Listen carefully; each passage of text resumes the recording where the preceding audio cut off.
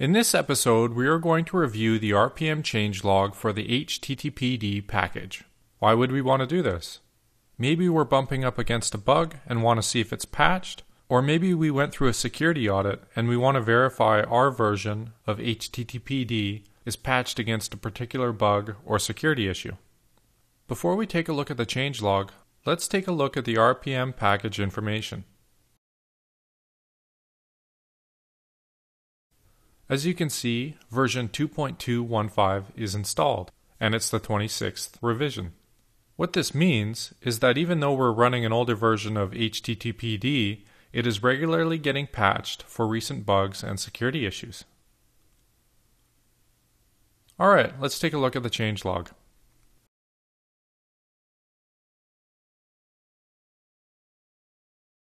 As we scroll down, you can see each revision, the date it was released, and the revision number, along with the issues fixed in that revision. Take this block for example. In February 2012, 2.215 revision 16 was released. There were some security issues fixed. These are the CVE numbers and the Red Hat Bugzilla numbers. Or take revision 15 on October 2011. You can see that a security issue was addressed. Actually, why don't we go ahead and take a look at that number? We'll just fire it into Google and take a look at the CVE information.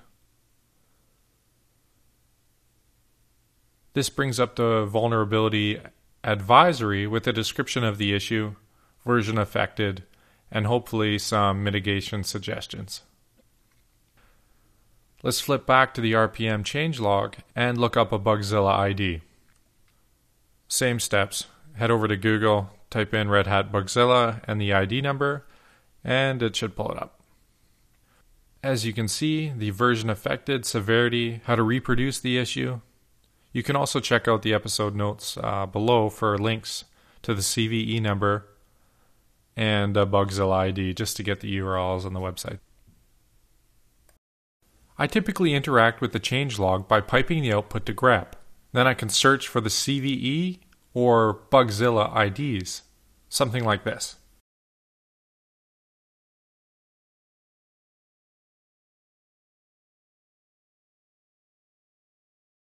Alright, that concludes this episode. Thanks for watching. If you would like to get notified about future episodes, please subscribe to my mailing list. You can do this by going to the Get Notified link in the header and entering your email address. Have questions, comments, or concerns about this episode? What about episode ideas? I'd love to hear your feedback, either good or bad. Shoot me an email, justin@sysadmincasts.com.